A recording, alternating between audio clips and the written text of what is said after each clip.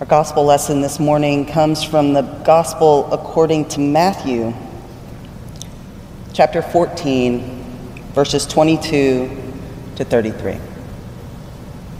Immediately, Jesus made the disciples get into the boat and go on ahead to the other side while he dismissed the crowds. And after he had dismissed the crowds, he went up to the mountain by himself to pray.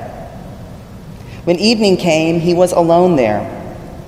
But by this time the boat, battered by the waves, was far from the land, for the wind was against them. And early in the morning, Jesus came walking toward them on the sea. But when the disciples saw him walking on the sea, they were terrified, saying, "It is a ghost." And they cried out in fear.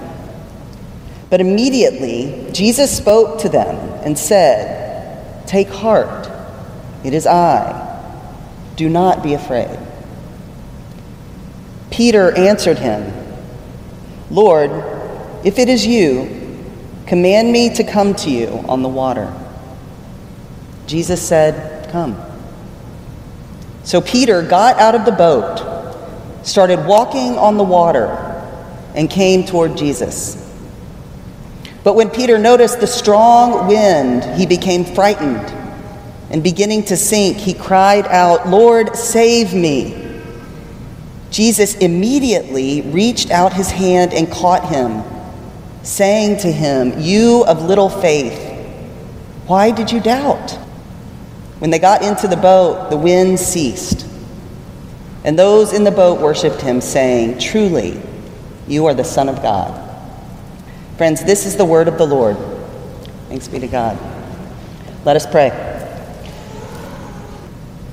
Good and gracious God, God of the wind and God of the calm, God of the water and God of our feet upon it, we thank you. We thank you for the gift of miraculous life. We thank you for the gift of faith. We thank you for the gift of Jesus, who showed us the fullness of both life and faith. Now may you put into my mouth the words you would have me speak, and take from my mouth those you would not. So I'm going to say it again. This is one of my favorites.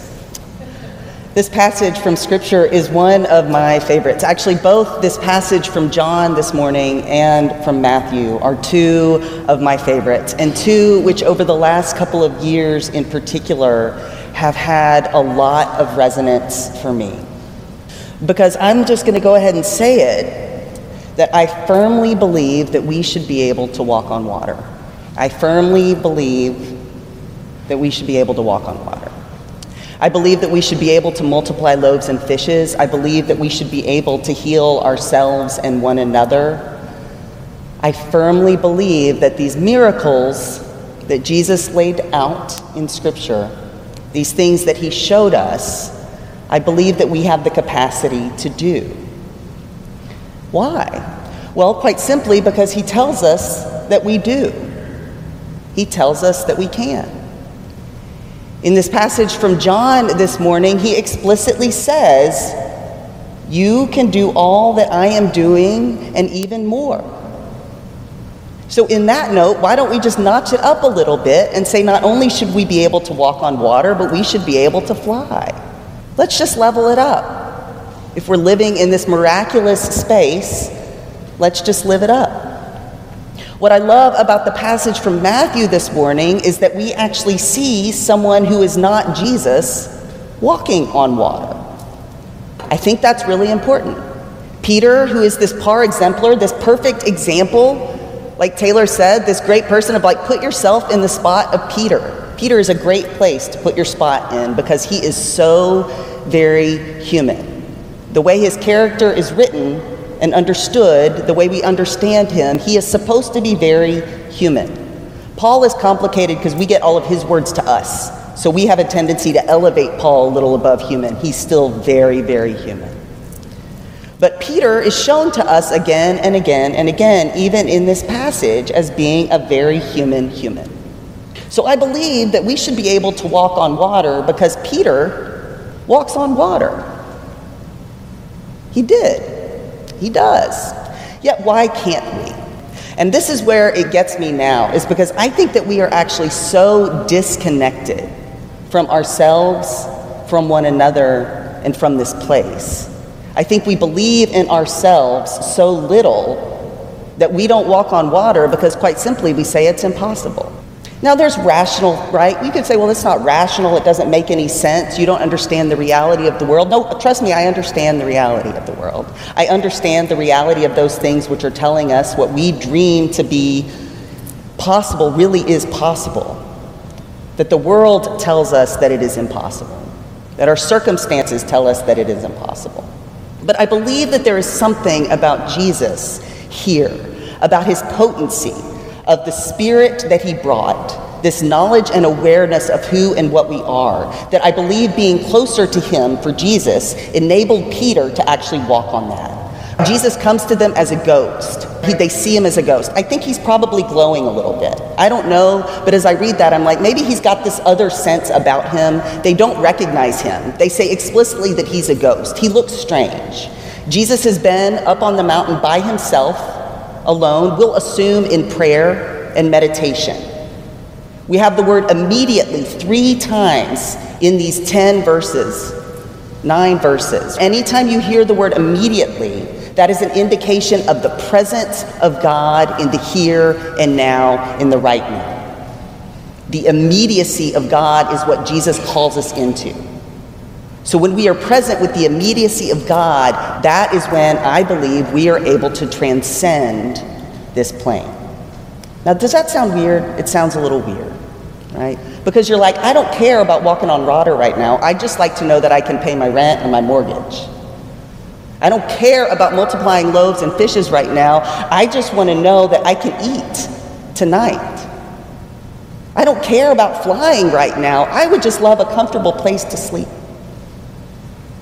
I would just love to know that I'm not quite so alone in this world, in this place. So friends, what I think is that, and what I am learning to know is that, what I think up here, what I am learning to know and to feel in here, is that as we learn to be present with what is, with the immediacy of what is, as we learn to keep focused on Jesus, these anxieties tend to have a way of pulling less and less of our energy. Does that make sense? So what I'm saying is if we stay focused on Jesus, our needs will be cared for in a particular way. And you're like, well, I am focused on Jesus. I pray to Jesus. I think about Jesus. I worship Jesus. I do all these things, and still these things are hard. Yes, and then I'm wondering are we really catching on to what Jesus called and told us to do? Because remember when he says in John, I am the way, the truth, and the life, he is talking about a way of being. He is talking about a way to live in right relationship with ourselves and one another that enables us to transcend this world. So what I'm saying is, again, when he talks about that way, what is that way? Again and again, he sits down, he breaks bread with one another. He sees everyone as a neighbor. He sees everyone as part of himself. As I am looking out at your faces today, I can feel the weight of the world. Like I'm distracted because I can see every set of eyes looking back at me right now. And I can feel the weight that you're holding. I can feel the weight that we are all holding. I can feel the weight of this world telling us that it is impossible for us to find our way back to who we are called to be. I can feel the exhaustion. I can feel the anxiety. Friends, if we want to figure out how to make it through this time, which I firmly believe we are not only going to do, but that we are already doing, it is okay. In fact, I would say it is essential to be honest about the things which are pulling us away, which are causing us to sink. Because in those moments, what I found is if we let ourselves actually sink, if we're present even with Jesus, we pulled away, we are going to sink, that there is a hand that is willing to pull us up. But we have to start by being honest about the ways in which we are overwhelmed. And I think we get to do that together. What does that mean, Jess? What are you saying? What is the practical here? What is the takeaway? What do we do with that? I'm sorry to say it, but I'm not sorry to say it. But again and again and again, I think what we do is we learn how to be present with stillness, and I think we learn how to be present with one another. When we're present with stillness, we are present with ourselves. When we are present with one another, we are present with our neighbor. The gift of that presence to ourselves and our neighbor is love. When we're present with ourselves, we are loving ourselves. When we are present with our neighbor, we are loving our neighbor. What does Jesus say are the greatest two commandments? To love God and to love neighbor. And I have to tell you that as we learn how to love ourselves and love our neighbor, it is impossible to not fall absolutely in love with God. Because you realize that God is in our neighbor. You realize that God is in yourself. And you realize in that the things which pull you away, those storms of anxiety, whether it's all of those things are pulling you away from the reality of love that is holding you in the center of it all. So then what happens is you start to develop a relationship with your neighbor. You start to develop a relationship with yourself. You start to see yourself as worth living for. You start to see your neighbor as worth living for, in community, in love. And then you realize that you start caring for one another, so that when you have a moment of overwhelm and stress, maybe it's financial, maybe it's emotional, you ask for help. And then sure enough, someone is there to help you, because you have this relationship with your neighbor and yourself. Am I making sense? We are at a place in the world and in this congregation, I'm going to take those two, where it feels like, what's going on? Now, what's beautiful is that here in this congregation, there is a very healthy, what's going on? Who are we? What are we doing? We're stressed out. We don't know what's going on. We don't have an installed full-time pastor right now. We don't, right? All of those things. So right now, those are the storms that are pulling you away from the reality of the presence of God within and among your neighbors and yourselves. So even as we stick here, how do we avoid the storms? How do we avoid in that moment sinking? I think by part we actually name, we're nervous about the storms. We share that together, but then we keep coming back together. And then you find, oh wait, we are this community. We are more than one person. We do have a pastor. We are still looking for and waiting for and praying for that pastor who is being called to us, who is being prepared for us, and is doing so on the Lord's timing. My friend Charles will say so often, it drives me mad every single time, when you're moving on the Lord's timing, you are never late. And I'm like, the Lord needs to get closer to my timing because I am feeling overwhelmed. Friends, again and again and again, what I find is that my focus on this becomes my focus on the storm, which prevents me from seeing the reality of the ways in which God is showing up everywhere. I'm going to say it again and again and again. God is active in and through this whole process, not only in the world, but specifically here at Westminster. God is moving in and through all of it, in perfect timing. So what do we do in the meantime? We breathe. We pray. And not in a way that's frivolous, but in a way that actually believes that our prayers do something. That believes that we actually do have the capacity to do what Jesus said that we would do, which is what he could do and even more. We share meals together. We also say, what do we want? Where do we most experience Jesus? If you don't experience Jesus most in the ways that the church has created programming, and you would like to experience Jesus in other ways, then we can change programming. It's amazing. You can say, well, we want to do this way.